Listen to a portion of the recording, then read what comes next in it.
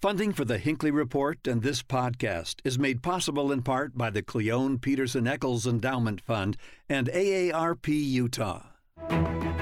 Thank you for listening to the Hinckley Report, your weekly political roundup. If you like what you hear, please subscribe and leave us a 5-star review.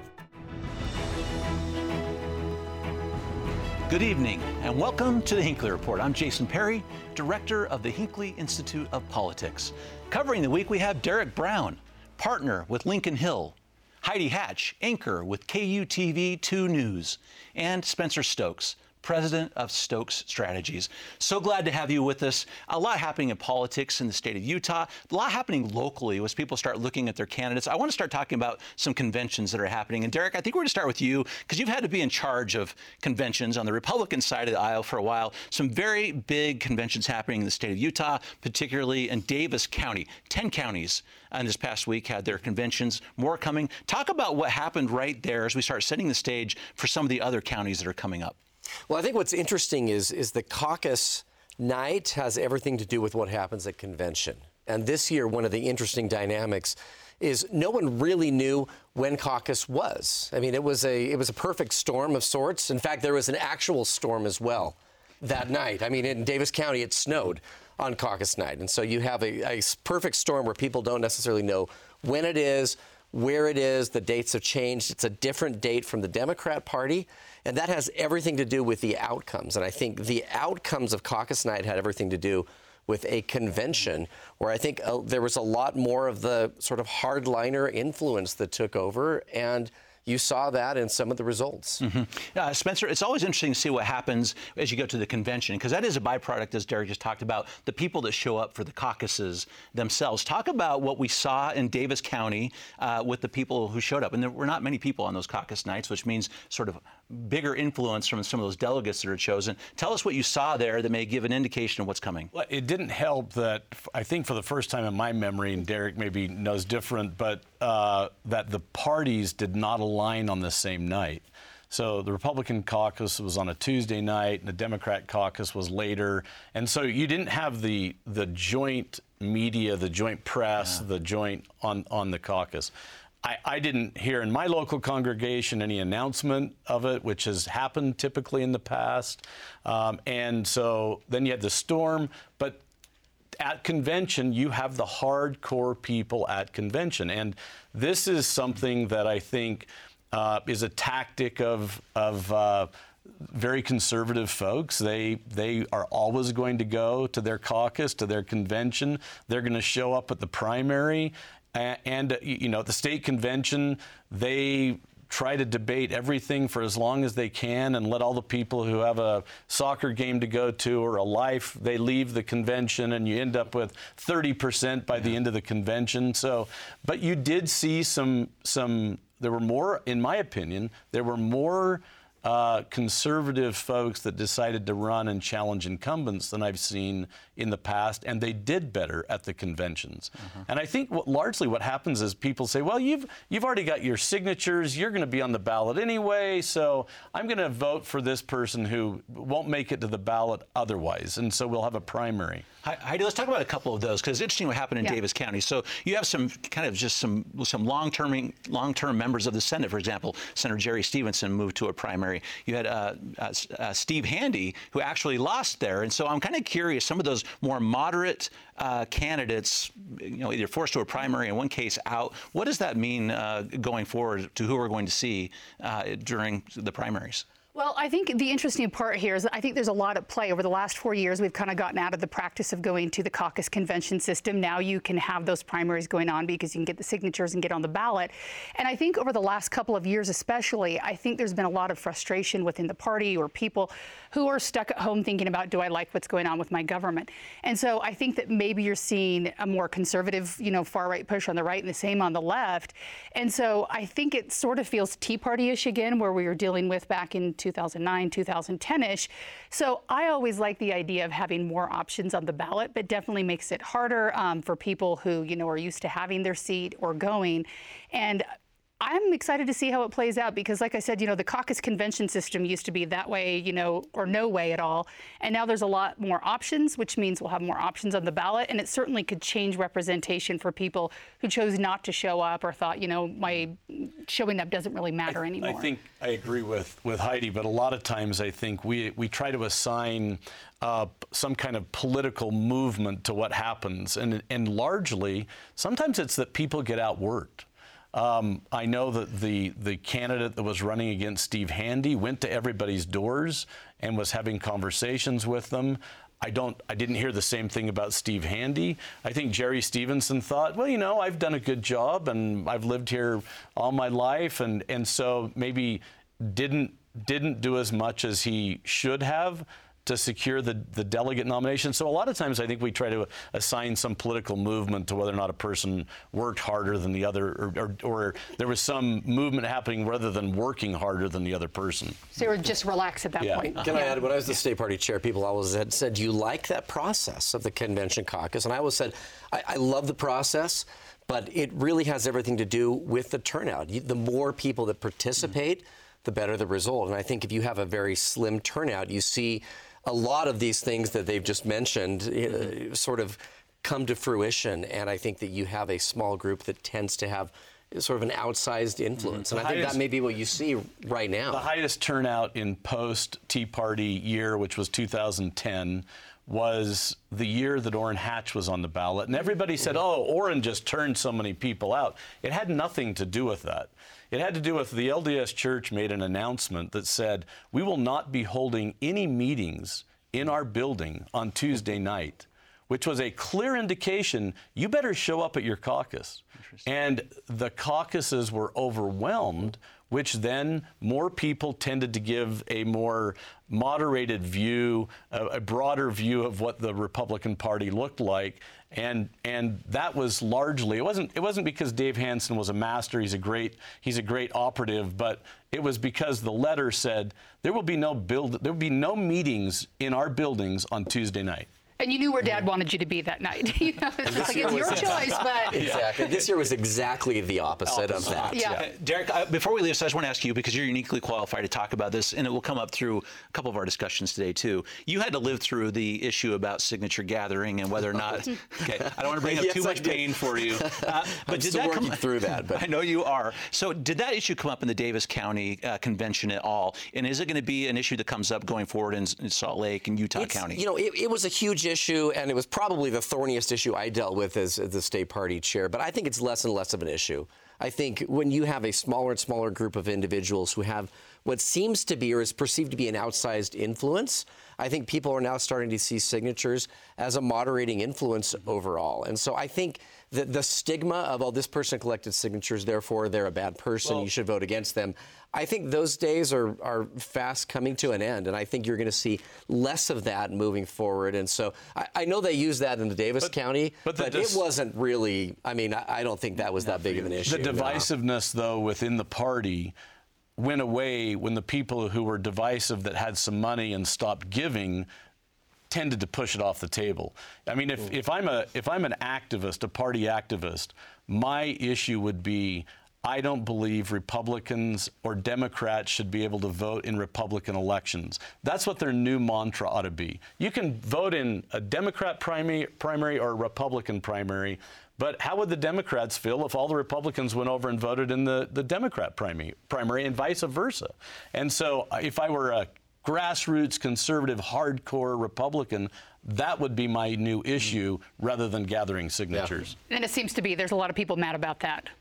Yeah. This is going to be a play in the Republican primary. And so, Heidi, we just finished the Hinckley Institute of Politics. Deseret News just finished some polling to see how these candidates are doing. I want to talk about the Senate race, Senator Mike Lee's race in particular. I want to give you a couple numbers and get a comment about where you think Mike Lee is based on these numbers. And the question was, if the Republican primary were held today and all the candidates who have filed on the Republican side were in this poll, 67% said they would would vote for Mike Lee.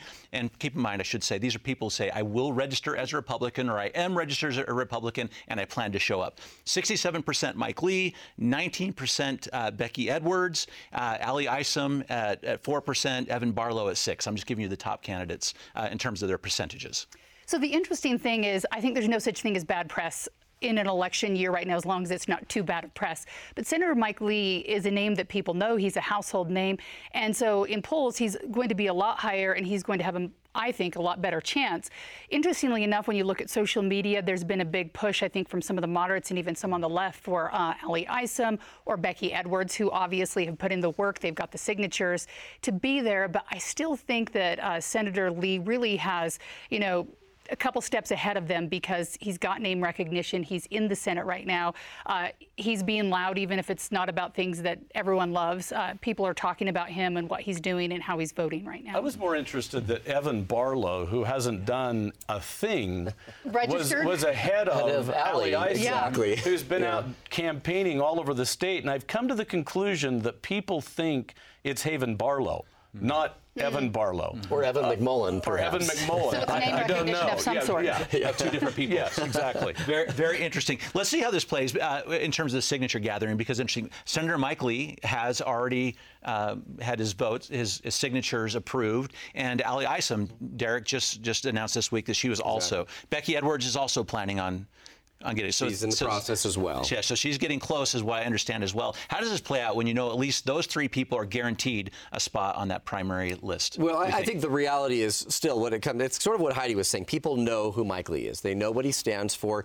Even if they don't necessarily agree with all of his issues, I think when it comes to the actual voting, they know where he stands. And even if you don't like him, you know where he stands. And I think that means something. And that's one of the reasons that I think he'll be just fine in a primary. I think the real interesting dynamic will be post-primary, because now you have a lot of these high-profile Democrats effectively saying to fellow Democrats, let's not vote for a Democrat. In fact, let's not even have one on the ballot. And so that's another dynamic that I think may be even more interesting moving forward. That's going to be the wild card, because I can't imagine the conversations that are going on with Cale Weston right now as a Democrat, thinking, I'm putting my time, my energy, and my money into this. And then we've got the Ben McAdams and Jenny Wilson, probably the two biggest names for Utah Democrats right now, who are saying, forget about them and let's back Evan McMullen, which is really interesting, because I think in some regards, Evan McMullen, when he ran last time for president, was just a anything but vote. And now all of a sudden he's got to be something instead of anything but. And he's still anything but. He's still anything but Mike Lee. So he doesn't really stand for anything that I'm aware of. But it's different. It's different being anything but if it's Mike Lee versus Donald Trump. Yeah. And so I think, and now I would be, as a party regular, if I were a Democrat, I would be embarrassed with this movement, because I respect the party, the Democratic Party, for their principles, and they have some, and they have traditionally been, on the opposite side of Republicans on a couple of issues, and that would be pro-life versus pro-choice, guns versus some control around guns. Evan McMullen wants to overturn Roe v. Wade and is pro-Second Amendment. How do you nominate that person as a Democrat, or not put your Democrat forward who has the same principles as you have? And furthermore, there are 40% of the ballot, 40% of the races this year that went unfilled by Democrats. So you have a person who actually filed as a candidate in this race, and they want to throw him off. They don't want to nominate him. He's actually a good candidate. And he's a great candidate. And you can imagine and thought out, well, and these behind-the-scenes conversations where they're basically saying, we want you to not run, we don't want you in. And you can imagine him saying, wait, you're saying that you should not have the Democrat, and we should throw our weight behind a guy who specifically tweeted, we should repeal Roe v. Wade. And that should be the Democrat support? Wait. And I think if you end up lining up, whether you take Becky Edwards, Ali Isom, Senator Mike Lee, you take Evan McMullen, if you were to take their votes, I think if we were to look 2 or 3 years down the road, I think they would very much align, and there'd be a few issues that are kind of the hot topics that end up on the news, on your nightly headlines. They might differ. But even when you line up Senator Mike Lee and Senator Romney, who seem like they're in vastly different parties, 85% of the time they vote the same way with their party. they're As a matter of fact, going to vote the same way. Romney voted more with Trump than Mike Lee has voted with Trump.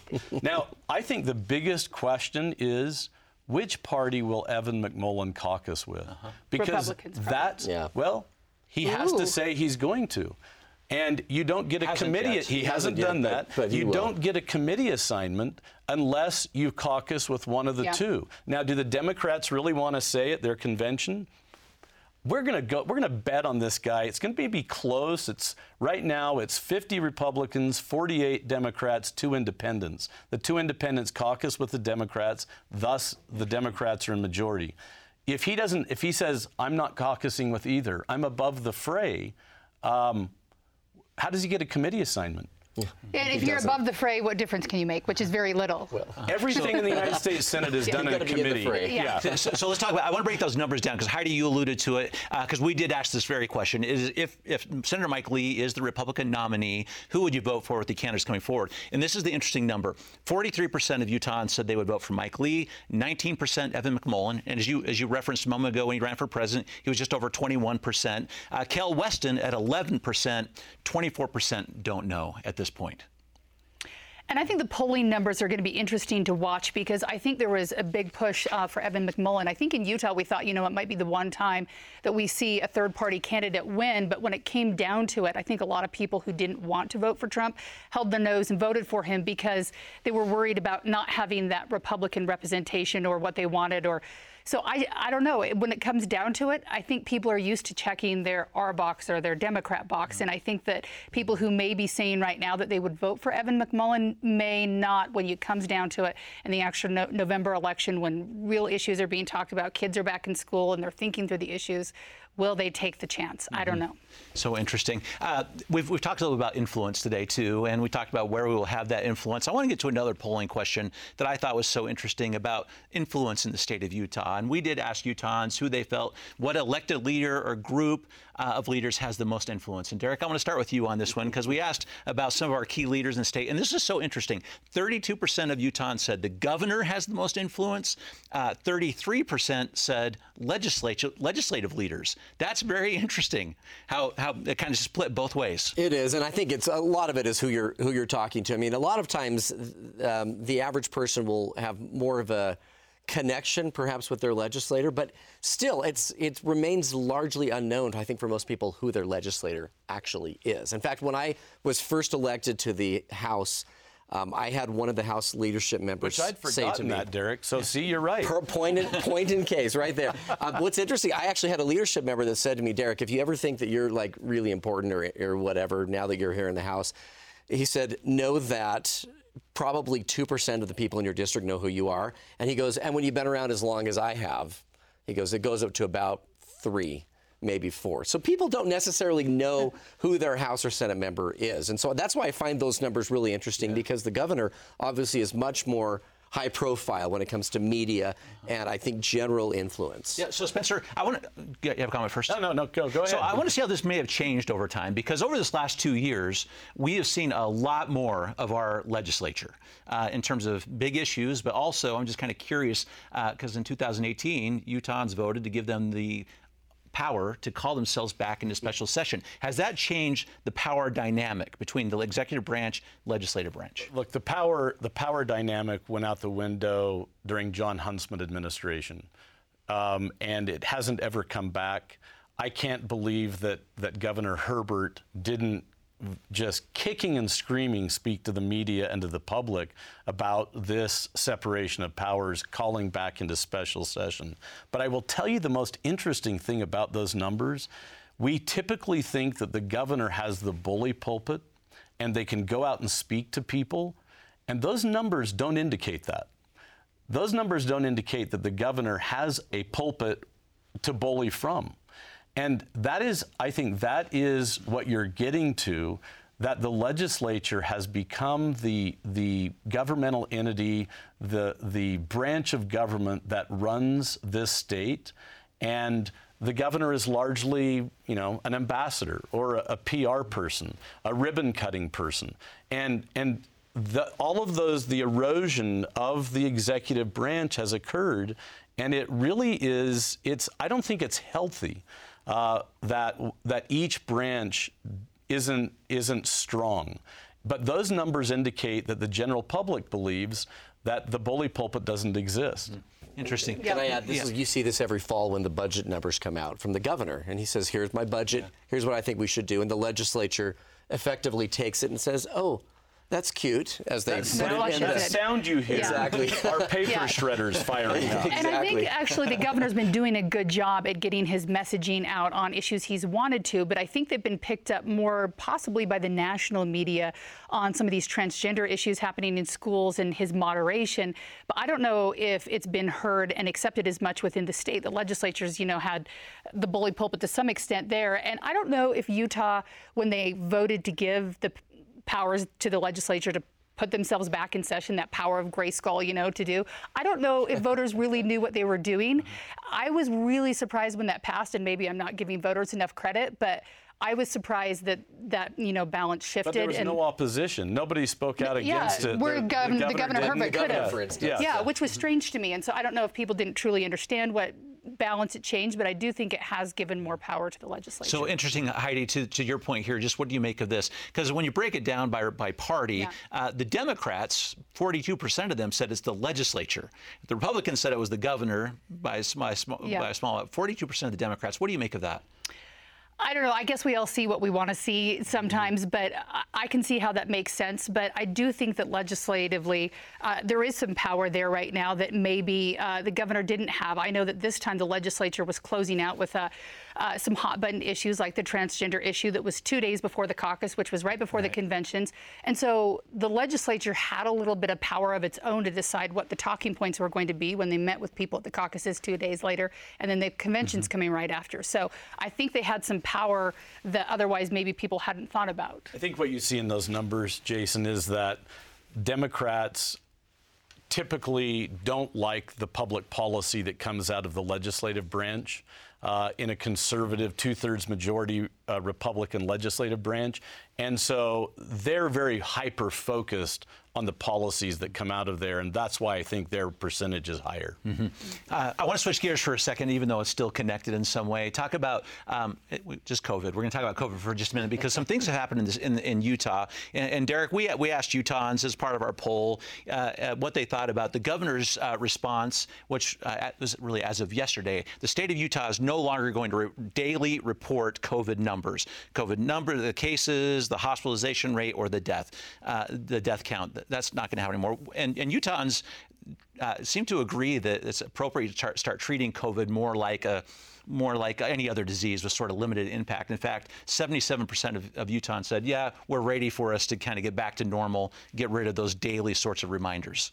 And I think you're seeing that not just in Utah, but nationally. In fact, I was on 2 different flights yesterday, and as you started the flight attendant on both talked about the mask mandate and used the word unfortunately. She said, unfortunately, we still have a mask mandate. So I think there is this perception out there that, there's COVID fatigue. And I think, in fact, yesterday the New York Times said that one of the big problems they have now is we have all these booster shots, we have the vaccines, we have everything ready to go. We have the supply, we no longer have demand. People don't want it. So we now have a demand problem. And I think we see that in Utah, we see that across the country. And I think the fatigue has set in, and I think people are ready to move on. Interesting. To this very point, Utah is one of 20 states that has joined a lawsuit to try to end masks, for example, on transportation, including, as you mentioned, on airplanes. Yeah, Senator Mike Lee's been pretty vocal about that. And I think there's 10 airlines that are calling for that now. And I think largely for them, it's business. They don't want to go to work every day and have their flight attendants fighting with people, because when you're at home and you can go to Target and go to school or go to work wherever you want, and you don't need a mask and you feel like it's over, and then you have to get on a plane and wear a mask or not wear a mask, or you want your nose to sneak out and breathe a little. I think it's a big fight for them. I'm sure it's frustrating. And so I think that's why a lot of people are calling on the president right now to say, okay, let's just get it done. And when you see pictures coming from G7 meetings or NATO meetings with some of the, most important political people in the world meeting together, chatting, high-fiving, hugging, without their masks, people are like, okay, let's just be done with it and move on. Yeah. I think there's some great things, though, that came out of COVID, if you can say that. I think our research and our ability to get a drug to market quickly and the type of vaccines that were developed are going to, they were game changers for the future. You know, it was awful we went through this, but we're not going to be ill prepared like we were this time. And so, you know, look, in another 100 years, they'll have another one of these, and we'll have to deal with it. And hopefully, the research will have proven to be sufficient. Mm-hmm. Interesting, Derek, as we ask Utahns, when do you think life will get back to normal? It's interesting, we've been asking this for some longitudinal data through most of it.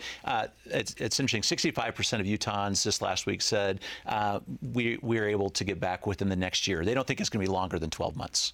I think so. I think we're seeing the end of that now, and I think most people are acting. I mean, it's, in fact, for most of us sort of participating in most things in our life, we don't really see anything involving COVID. I mean, we sort of feel like people are at least acting like it's over. Whether, in fact, it is, from a numbers standpoint, I don't know that that's the case yet, but I think we're going to see that here in the next couple months, if not. Did you give them a choice? Because I think they would have all said tomorrow. And I guess it depends on how you define normal, too, because getting back to doing your normal activities, but I think normal isn't going to be normal for a long time. I think we're going to see the domino effect of how our kids did in school, or mental health problems, or drug and alcohol problems. I think we've created a whole new set of problems we're going to have to deal with that aren't our normal, supply chain, everything else. So, and inflation from all the money that COVID sort of forced us to put out there. Heidi, just our last response to this, too, it was to Spencer's great point. We did 17% of Utahns said, I'm back to normal now. And I think a lot of people may have said, I've been back to normal the whole 2 years doing whatever the heck I want. So interesting that I want to know where they fell from a party standpoint. Exactly. Which parties felt like they're back to normal. That's going to have to be the last comment there. Thank you so much for the great insights this evening. Thank you for listening to the Hinckley Report. If you enjoy this podcast and want to help more people find out about it, please rate it and leave us a positive review.